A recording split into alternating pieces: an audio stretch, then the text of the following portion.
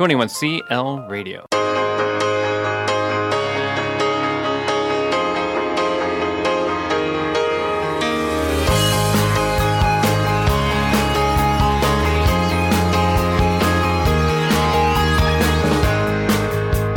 You're listening to the Run Your Life podcast with host Andy Vassar.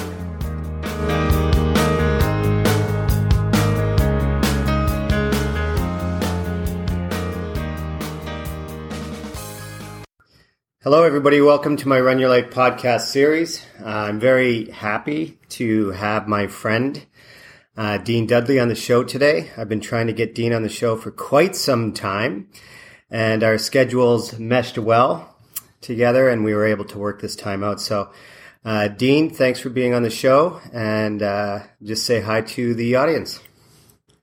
Hi, everyone. And yes, Andy managed to coerce me onto the show, so I hope I don't bore you all too much. I'll try to. I'm just hearing the quality of your other guests. I'm feeling quite intimidated, but that's fine. Well, you know what? It'll be a good conversation. For those, just to give people a bit of backstory. So Dean and I first connected on Twitter. I guess it would probably be 3 years ago now, Dean.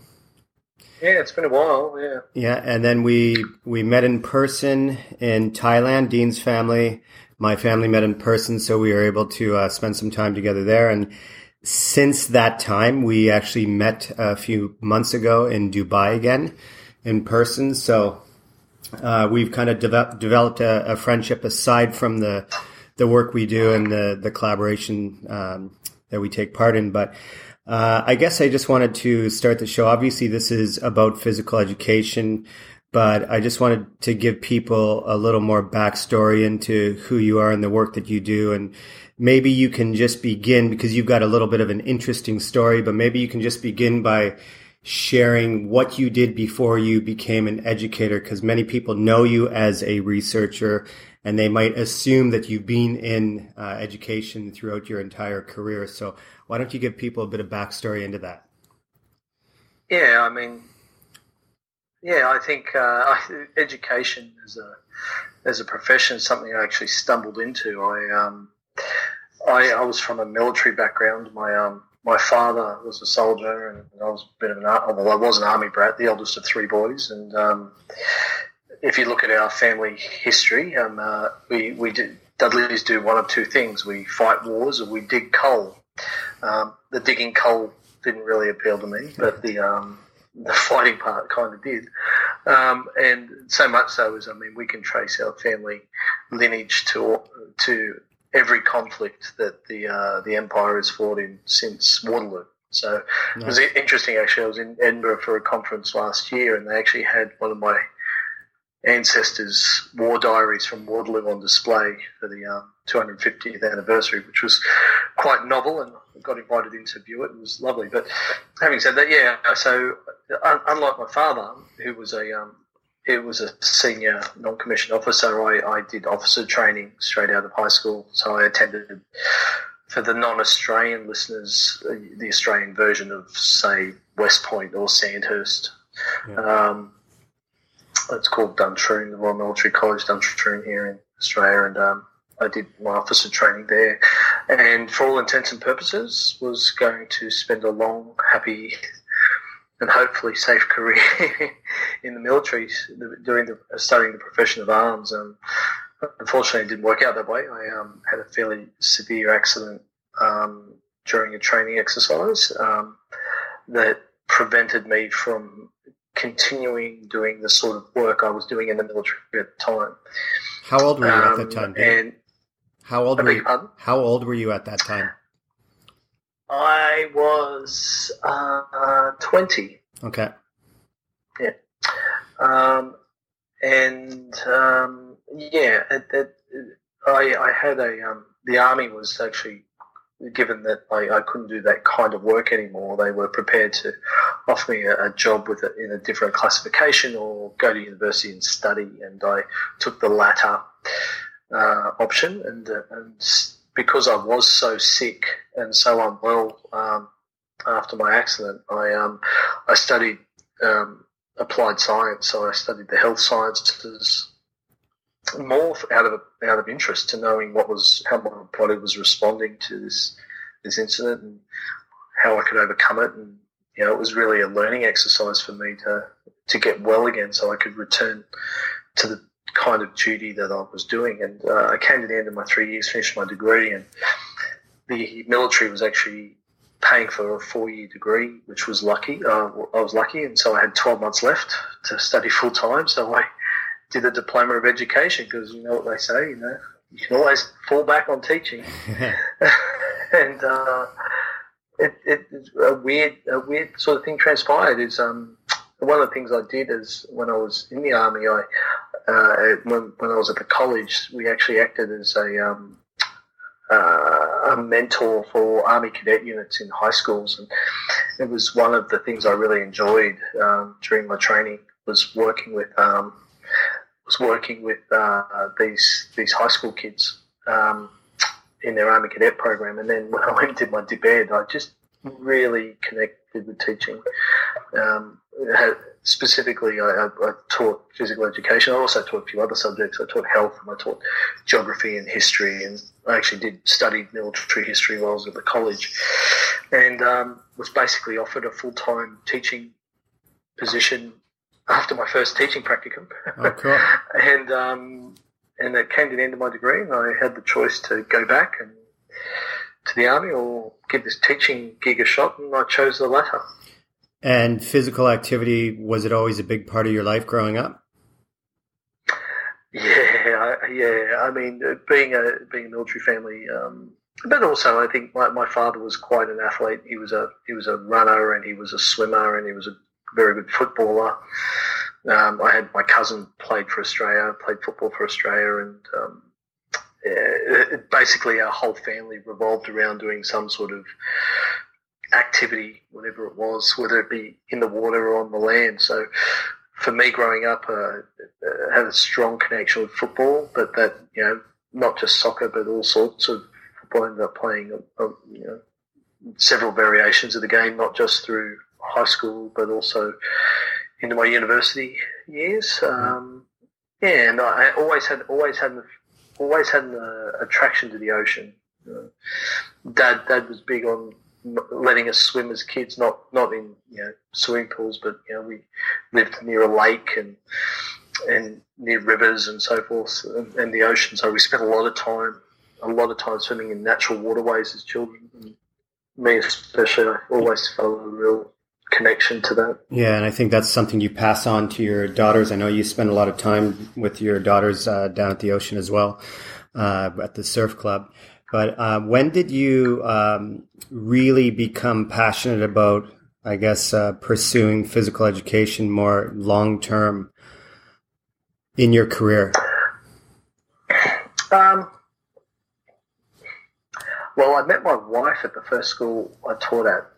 So my wife and I met in my first teaching appointment, and I found out pretty early on. I was teaching in a Catholic school at the time. I'd been offered a job in the public system, and I was the product of public school education. And I've always been a big advocate for public education, but a really good opportunity came up in the Catholic school. But I learnt very early on in my teaching career in the Catholic system that because I didn't hold any particular strong religious beliefs, I consider myself an atheist, and was never raised in any sort of religious household, that my career, regardless of how smart or how hard I worked, was always going to be restrained based upon something that I wasn't born into. I'm not sure you're aware of this, but I actually took a leave of absence after a few years of teaching, and I went and worked in a number of other sectors. I worked for Surf Lifesaving and wrote a lot of books for them, a lot of training manuals for that organisation. And then I went back and I started studying again. I went and did my Masters by Research. Did a dissertation looking at some of the issues that I saw as a teacher, which was mainly around the disengagement of adolescent girls from school sport curricula. And whilst I was doing that dissertation, I also worked for the Australian Sports Medicine Federation. I wrote some training materials for them and for their community education programs. And when I finished my master's by research, I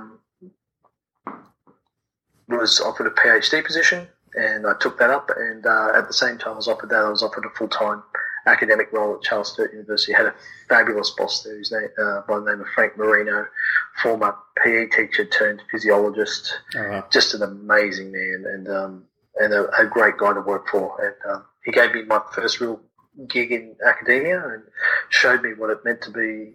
He really epitomised this celebration of scholarship in my mind, and he instilled that in me really early on in my career. What do you mean by celebration? Even whilst I was a PhD student. What do you mean by celebration of scholarship?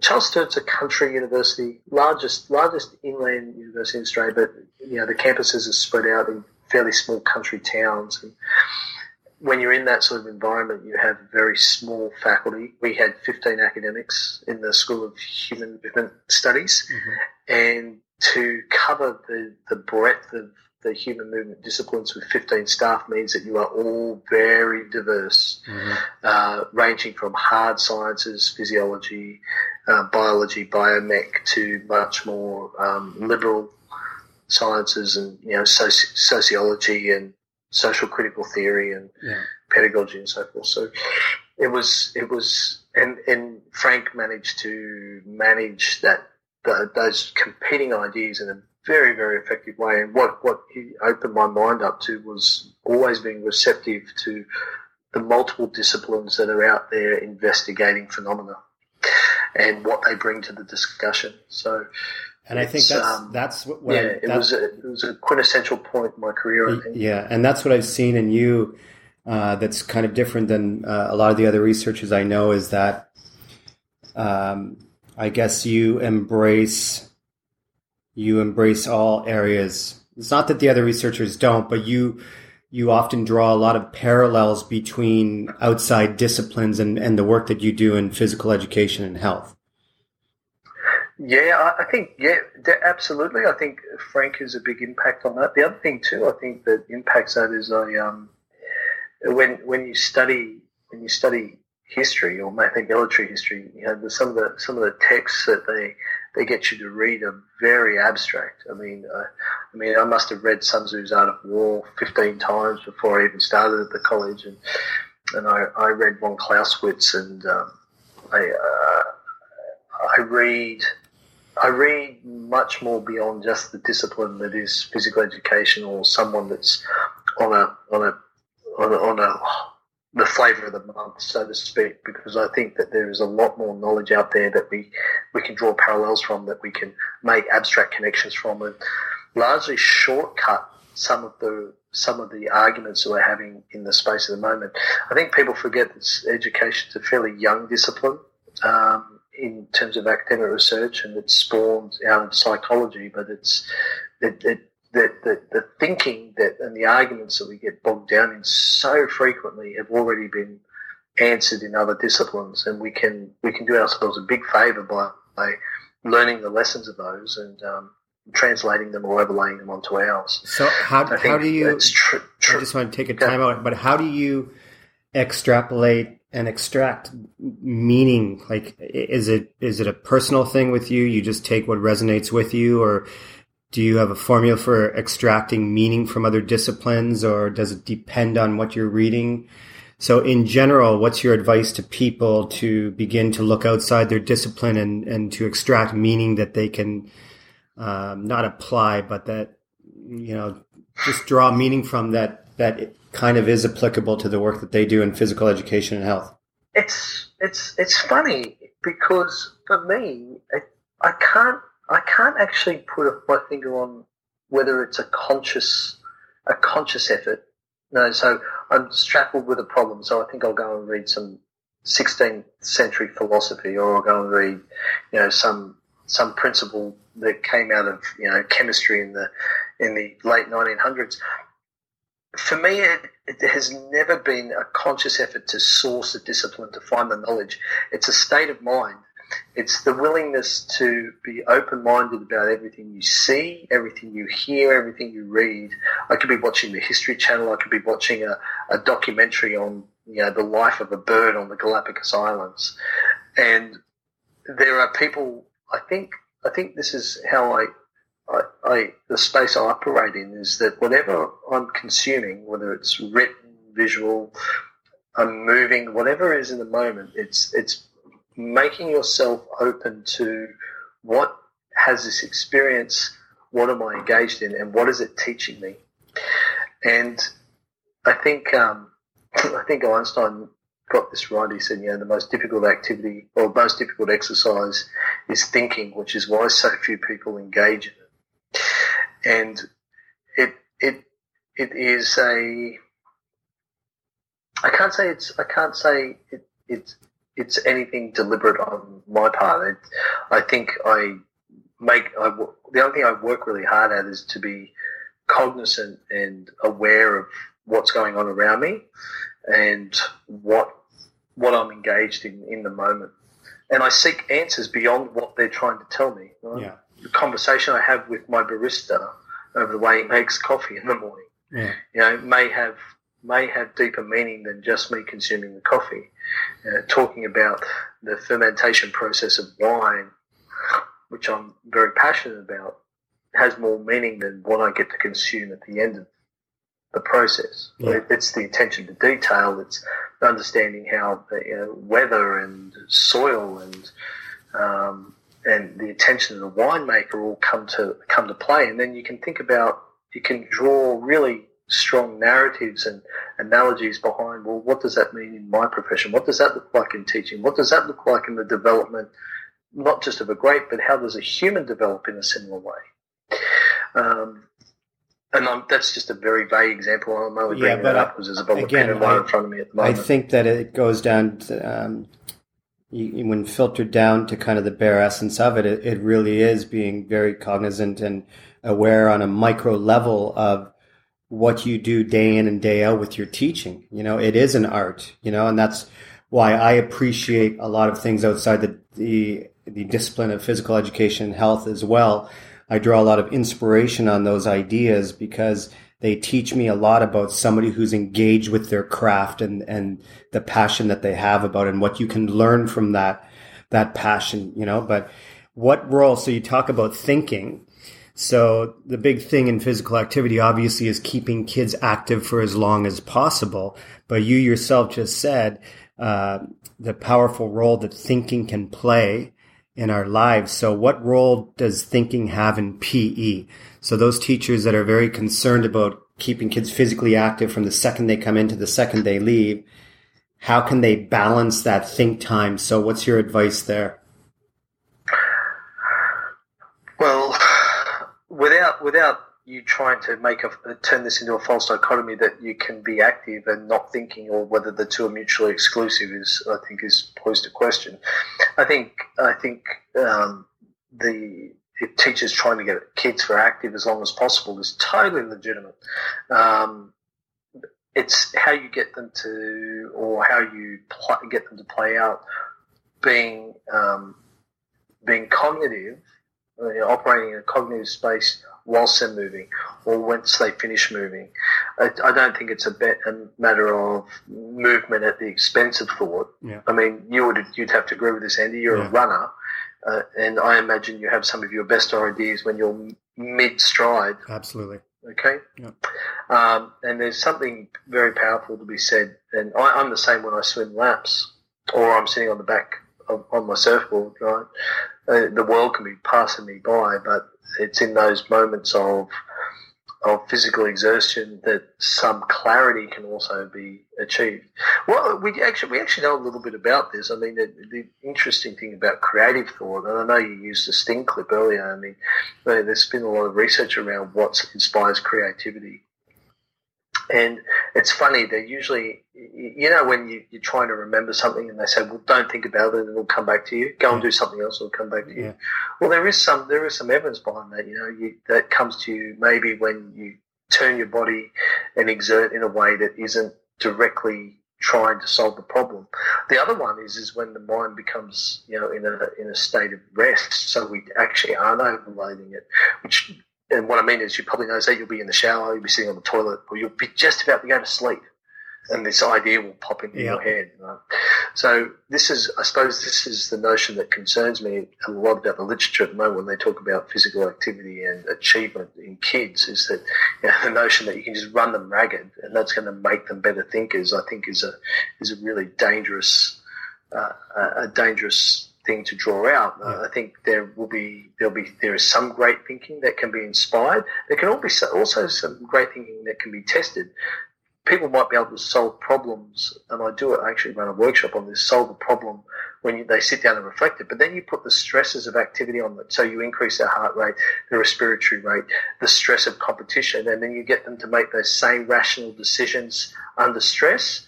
And what they find is that's a very difficult activity. Now, I didn't learn that from a textbook. I learned that from the military. Mm-hmm. Right? When you see your soldiers responding to what are, for all intents and purposes, a rational decision should lead to an optimal outcome. But when you put them under stress, when you put them in a precarious situation, that their decision-making becomes impaired. I think PE, especially, we have a great opportunity to do that. Students that are great communicators in a debate class, when you put them under pressure when their respiratory rate is increased and their heart rate's increased and they have to think with their heart pumping in their ear, it becomes a very different scenario. And we know that those things transpire all the time, and we're probably one of the few subject areas that can prepare children and individuals to actually deal with that effectively. I mean, that's a great example of, getting kids to practice skills in isolation alone with not entering any other variables into it. Just that added element of changing up anything puts cognitive strain on them that requires them to develop the skill of thinking while being active in pressure situations, right? Yeah, and thinking to solve problems, but also thinking about, their social interaction and the impact that has on that. I know for me, this is something that's terrible. I'm a terrible guy when I'm on the football field. I turn into a complete tool.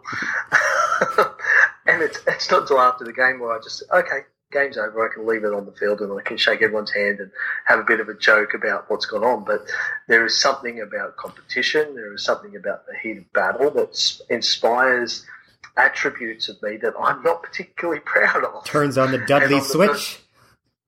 It's like that. It does.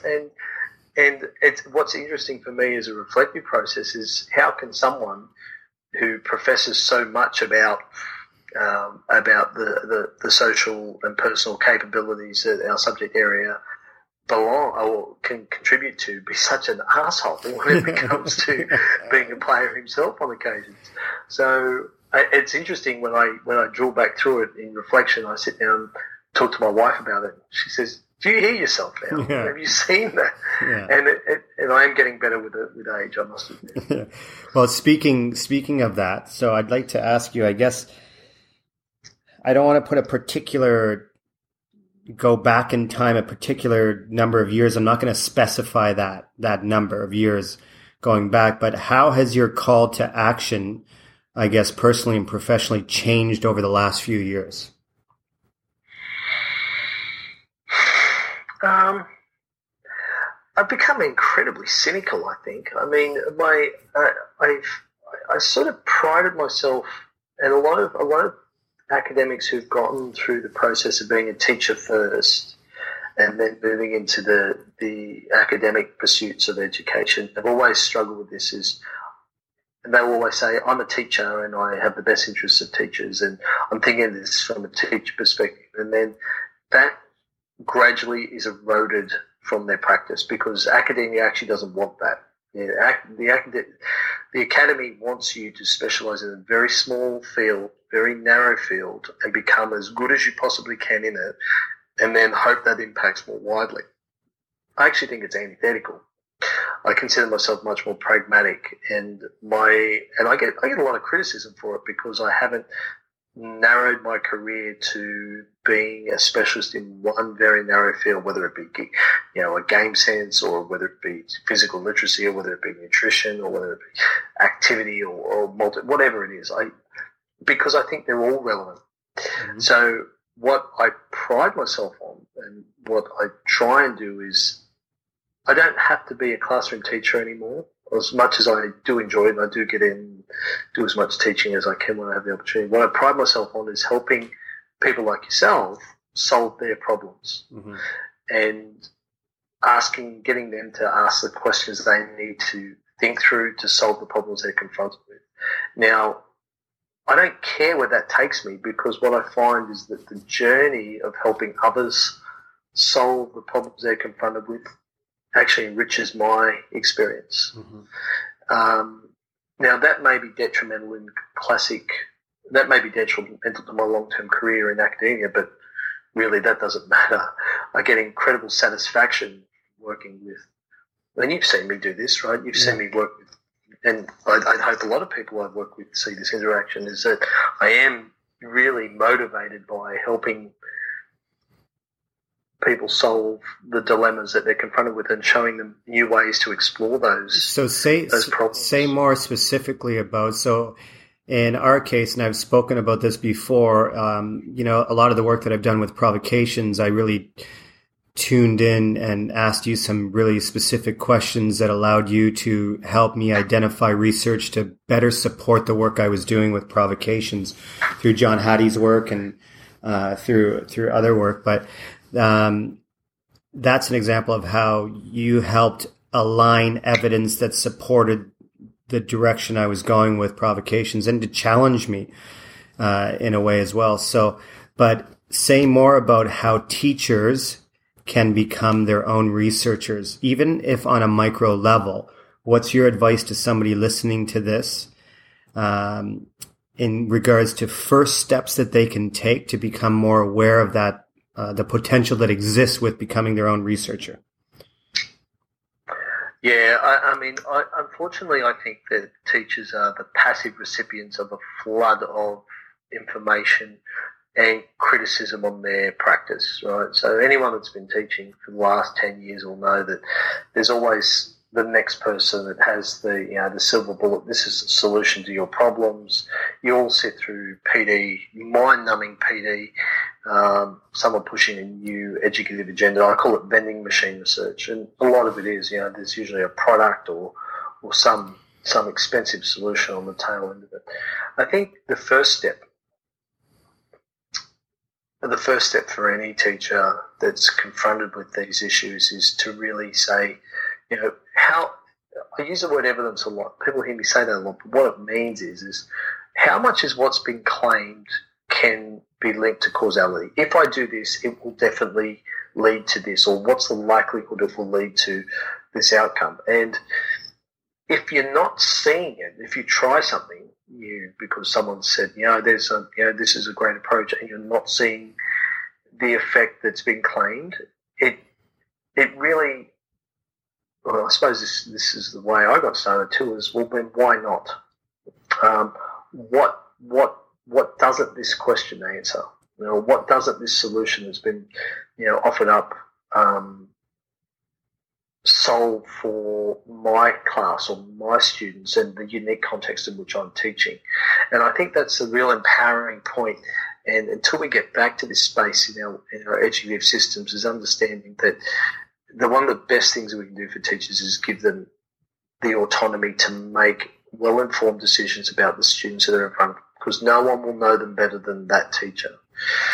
What I get really disenfranchised when I see blanket programs run out that haven't been tested fully, and really built from, and good, this is just good empirical design, starting with small pilot studies that grow out gradually and organically to the groups that connect with them, as opposed to, a department or an agency coming in saying we need to increase physical activity of kids, and here's 24 schools, and, they come in, they run the study for 6 months, they find statistical significance, which is a measure of probability, and they declare victory and walk off and say, you're going to do it. And to me, that sort of that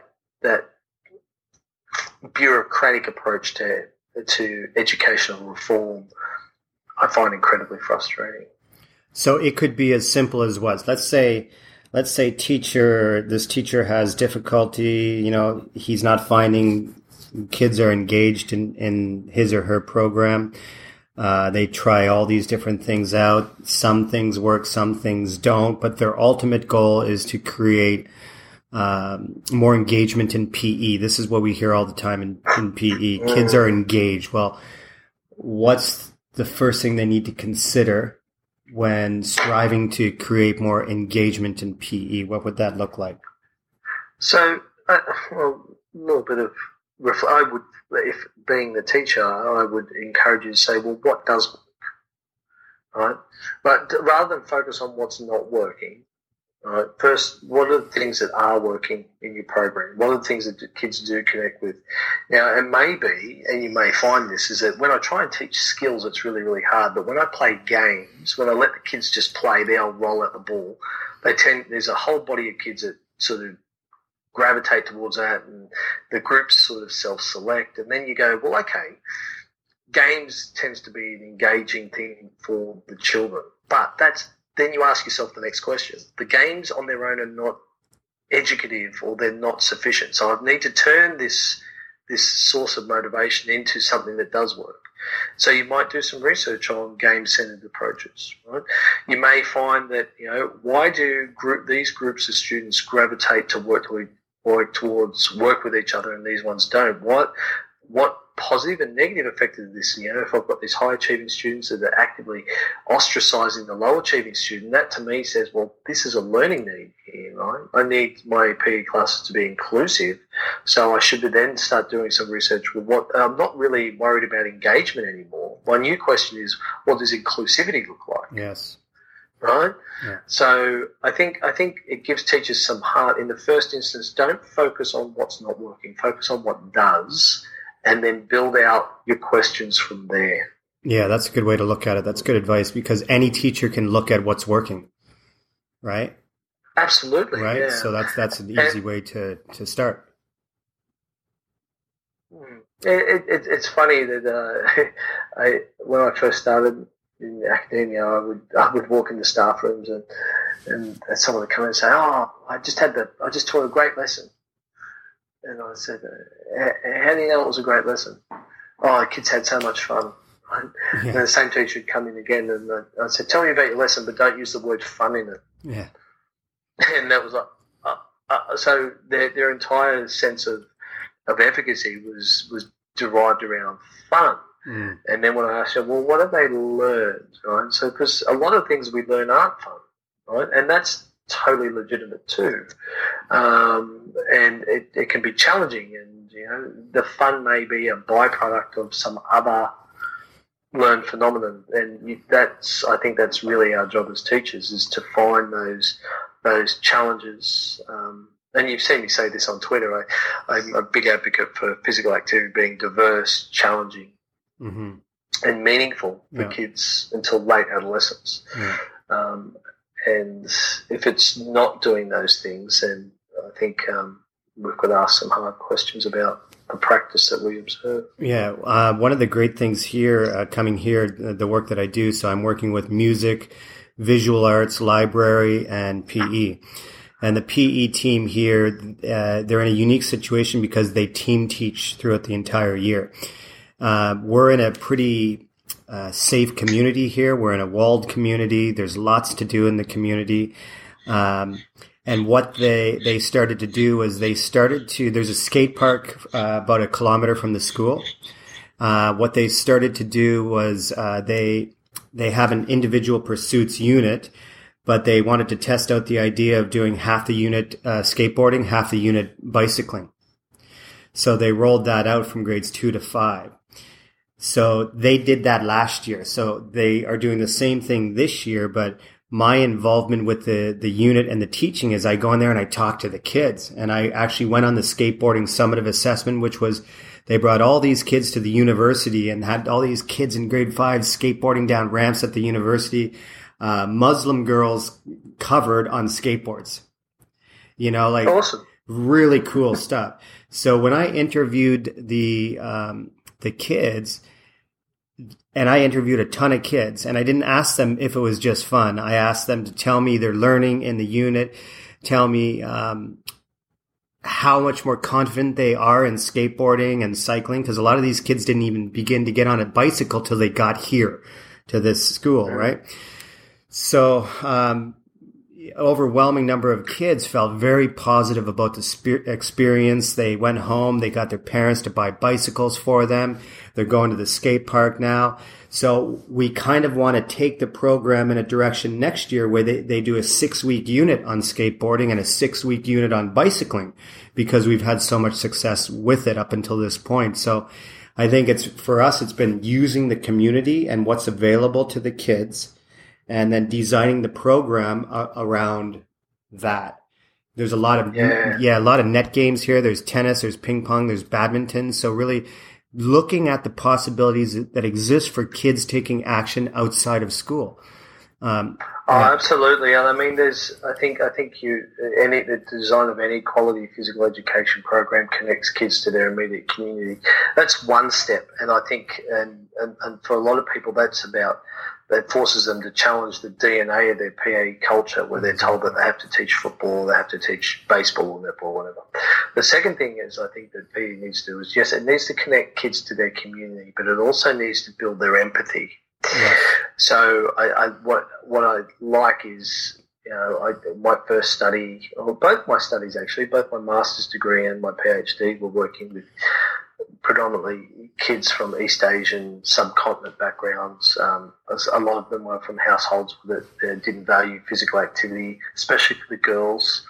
And I partially see physical education as being a social mediator. So actually putting kids in situations where they're challenged to understand the plight of others. I had a very surreal experience on one of my first trips to Thailand, you mentioned earlier, and I played a lot of tennis and volleyball as a kid, and I remember playing sepak takraw with some Thai kids that must have been no older than 10, and they absolutely kicked my butt. And if anyone's ever seen that sport been played, it's absolutely an amazing athletic Is that kicking the ball over the net? Yeah. The rattan, so the cane ball, and they kick it over the net. And I hadn't played football till I was a kid, so I just found it so fascinating. But I think the other thing physical education lets us do is it lets us explore ways of knowing the body that through our birthright or whatever we've actually been precluded from. And for that, I think it allows us to build a wider social and cultural empathy about the human plight. Yeah. What do you have to say to teachers? So just hearing you share that story and my story about skateboarding and bicycling, what do you have to say to teachers that say, yes, but the curriculum says that I have to teach 6 weeks of net games, 6 weeks of invasion games, 6 weeks of target games, when some of those units might not be relevant to the community that the kids live in. So how can the teachers find that balance between offering students authentic, genuine choices for action in the community and being mandated by the curriculums that they teach? So what's your advice there? I don't know whether I have an answer for that. What I would get people to consider is that the curriculum has a fairly limited shelf life, and it's usually a political instrument that's used to stamp some sort of cultural DNA onto our children. There's a reason that, if you attend school in Australia, you're going to learn sports like cricket and rugby, and they're built into our cultural DNA and our identity, and politicians, for want of a better word, see them as being important. Same as you probably learned hockey in Canada. Yeah. What I would argue is that one of the good things about most curriculum documents is they're pretty vague. Yeah. And that gives teachers, and I think teachers should feel empowered to play it fairly loose around how they interpret those. There's a difference between a chef and a cook. You know, a cook picks up a recipe and follows it verbatim and puts all the ingredients in and hopes that whatever comes out the end is what the picture looks like. The chef doesn't cook that way. You know? Mm-hmm. The chef takes the ingredients, whatever they look like, and tests and adapts and adds a bit of salt and takes the ingredients away if it doesn't fit what they see the end product as being. All right, or they didn't get a particularly good ingredient, so they have to compensate with something else.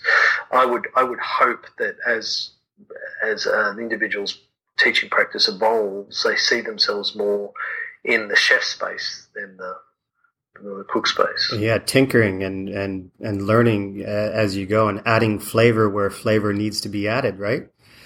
Absolutely, yeah. So this might be a nice time to segue over to the Sting audio clips. So to give people some backstory, I have to give a little shout out to TED Radio Hour. I reached out to them. I'm really inspired by their podcast, and I love some of the audio clips from the TED Radio Hour. So the host of the show, Guy Raz, who you can find on Twitter at Guy Raz, Guyraz, he gave me permission to use the audio clips from the show. With each guest, I play certain audio clips and I get them to talk about what resonates the most with them.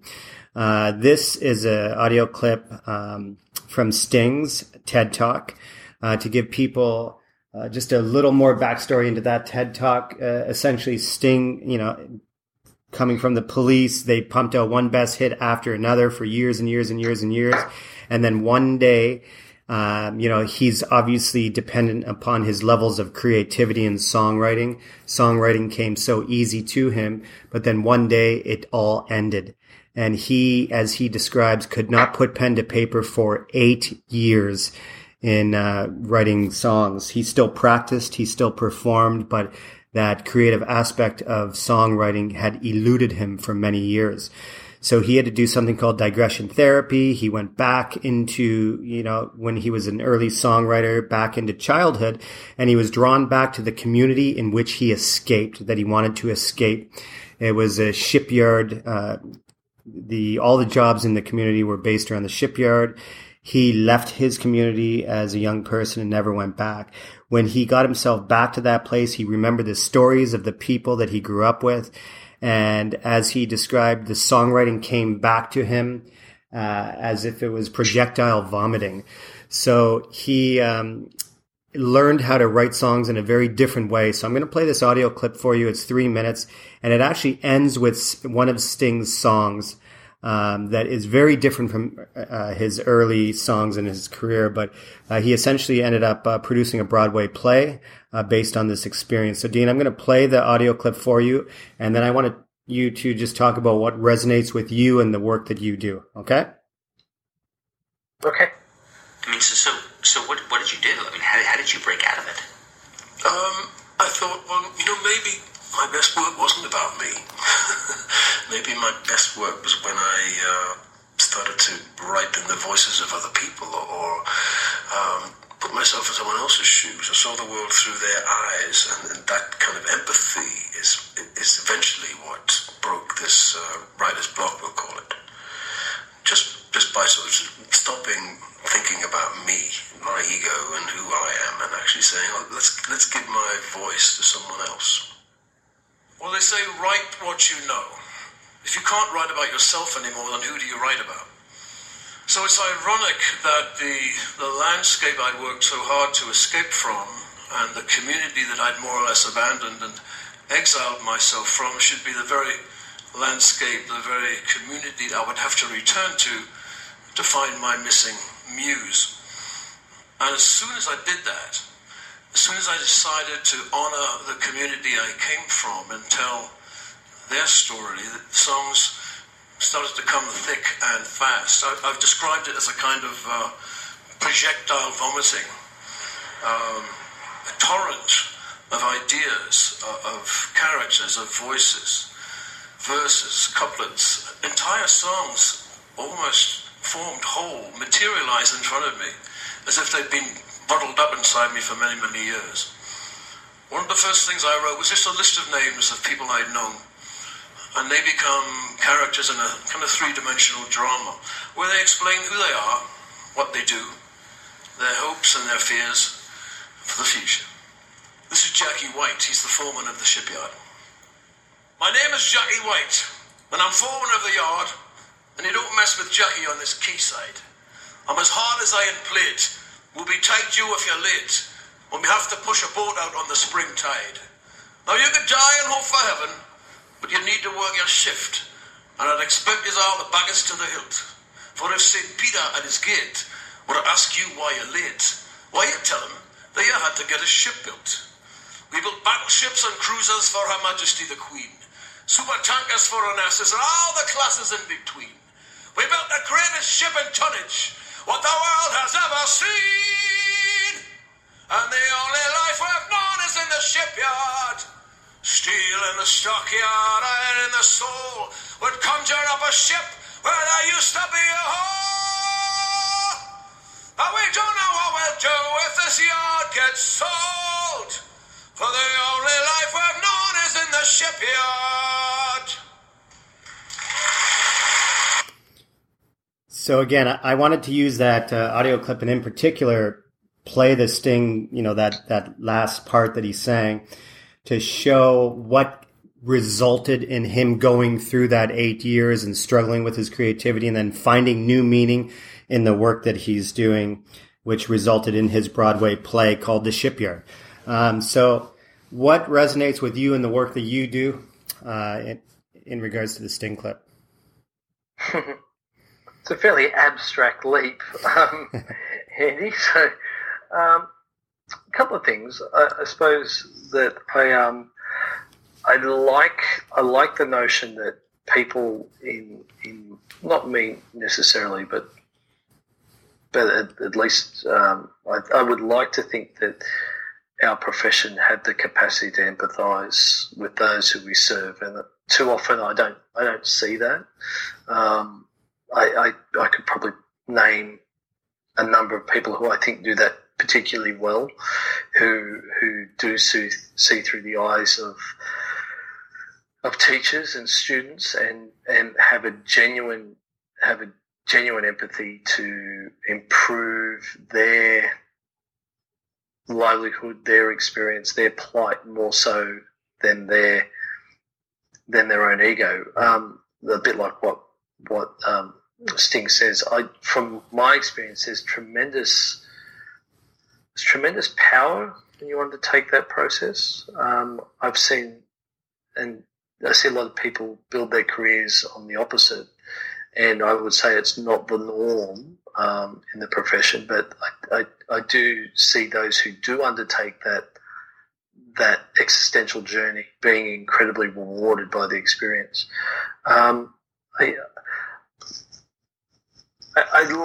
He talks about this, I suppose, this having to go back and escape where he came from, and my childhood was probably lower middle class. I mean, my mother didn't work, my father was a soldier during that time. Nothing was really afforded to us, but I never believed that hard work alone got you out of trouble.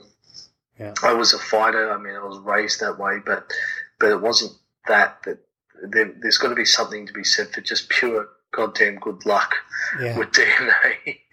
Yeah. And I think there is something to be said for people who intellectualize their luck. Mm-hmm. And what I mean by that is it builds your capacity to empathize. I didn't pick myself up from my bootstraps because they're not my bootstraps. Yeah. I didn't hard work my DNA that made me overcome people who said no to me. My father tells a very good story when we moved to Queensland,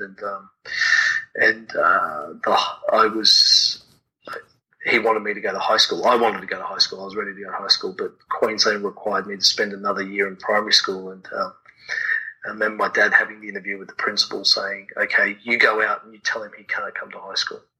Good luck with that." And then he walked off. Yeah. very next day I was enrolled in high school. So it was, but I don't attribute that to anything other than luck.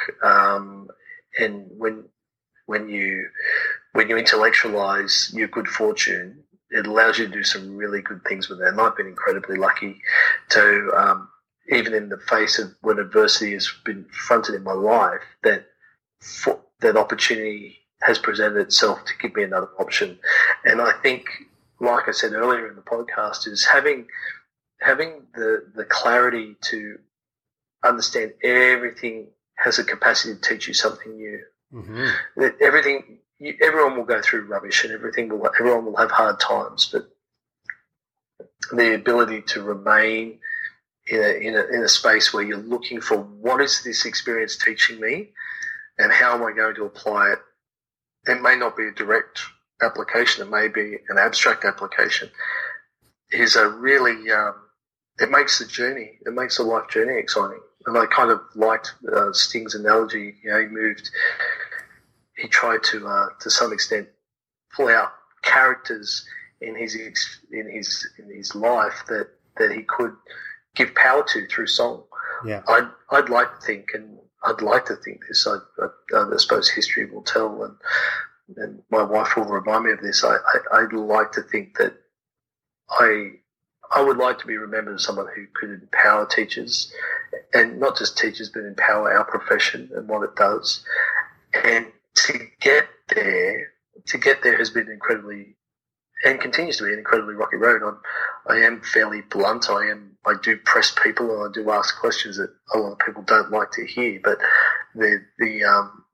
the motives are sincere.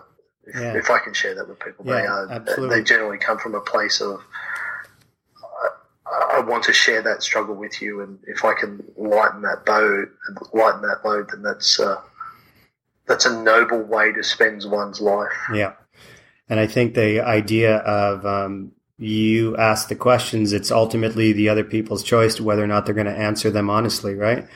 I think what you were saying about intellectualizing luck, and I think that puts a different perspective on self-efficacy as well, right? Because like you said, you understand all the possibilities, so you begin to empower your own narrative by looking at it like that, I think. I think there's something incredibly arrogant, and it allows us, it actually diminishes our capacity to empathize with others, our students, with our colleagues, with our community, when we go, what I have, I earned. Yeah. And that's the only narrative you subscribe to, because what that does is it says, if you don't have as much as me, then you haven't worked hard enough. And it's a very sort of capitalist Donald Trump, argument. And I find it dangerous. I find it destructive. Mm-hmm.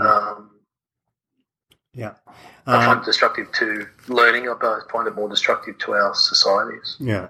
Speaking of Donald Trump, we'll have a separate podcast with Aaron Beatley at some point discussing his views on that situation. But to end the podcast, I always put my guests in the hot seat, and I'm trying something completely new with you because I know you can handle it, and you can handle the new hot seat experience, which is Andy Vasley's speed round. So I'm going to give you 5 questions, and then your goal is to answer the question as briefly, as succinctly as you can, and then I'll move on to the next question. You answer it. We go like that until the 5th question, at which point you will then dig deep into any one of those questions that resonated the most with you and leave people with a little tidbit of advice based on that question. So here we go. Are you ready? This sounds about as much fun as an enema, but let's go. Okay. Question number 1. Do you prefer to learn in a slow-paced or fast-paced environment? Oh, definitely fast-paced. I like the challenge of immediacy. Okay. Number 2. Who was your biggest mentor, we'll say, from the high school years and beyond? Who was your greatest mentor? I have a couple. There's a English academic. His name is David Baxter. And you've probably, if you've read any of my papers, I've published a lot with him. Big fan of Bob Dylan. Introduced me to Bob Dylan, by the way. I'll never forgive him for that. Yeah. But the fact that he was one that could draw similarities between music and movement and literature, he opened my eyes to some really fabulous books too. The second one is John Hattie, who I've worked closely with for a number of years too, who really opened my eyes to understanding evidence, how it's attributed, and how to, to some extent, he's pushed me. He's been the person that's pushed even when I've drawn conclusions too early. So right, okay. Number 3, your biggest frustration.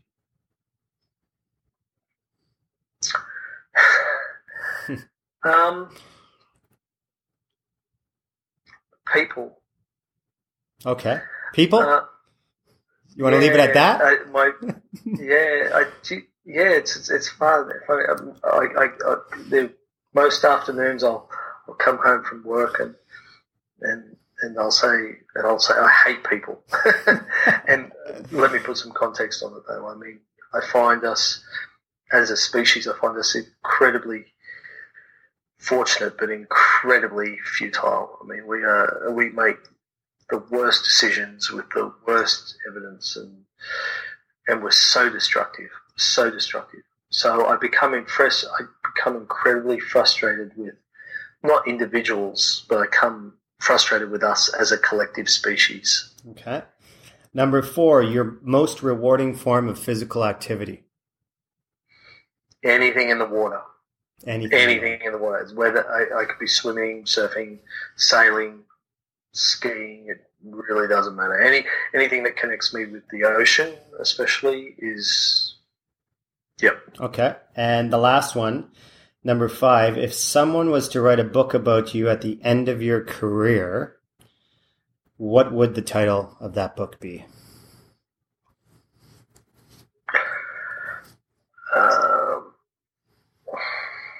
Oh crikey!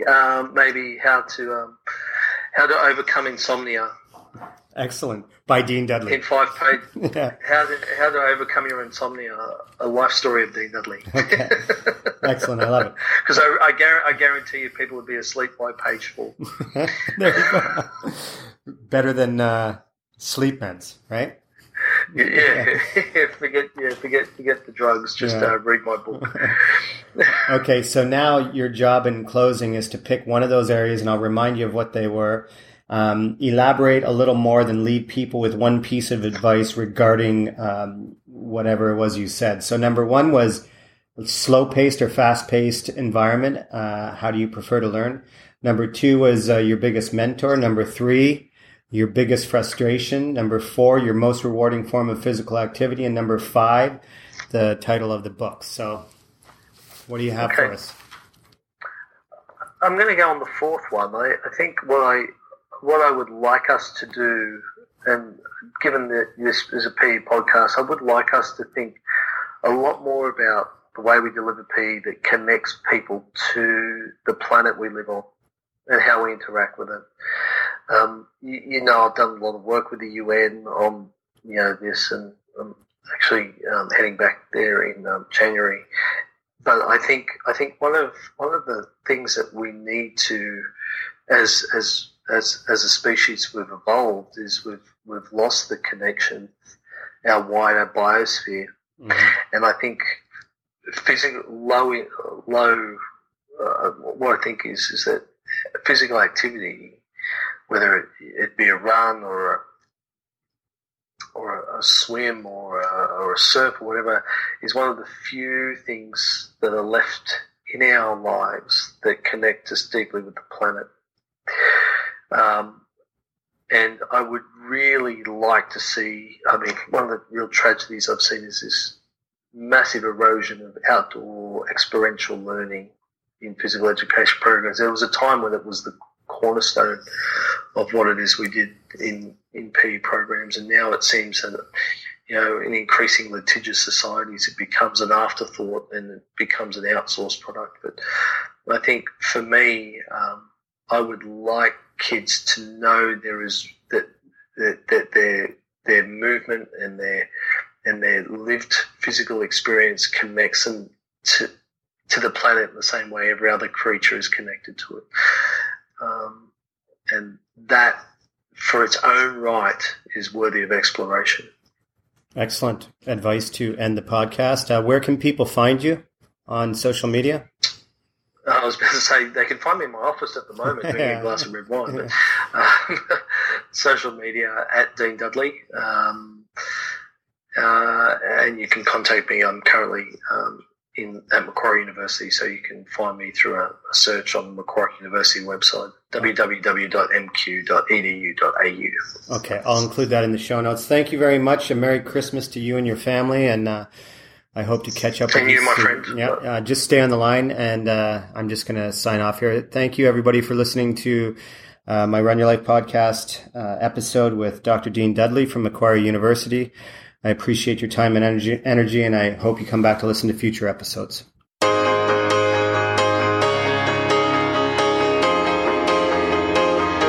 Thanks for listening to the Run Your Life podcast by Andy Vasily.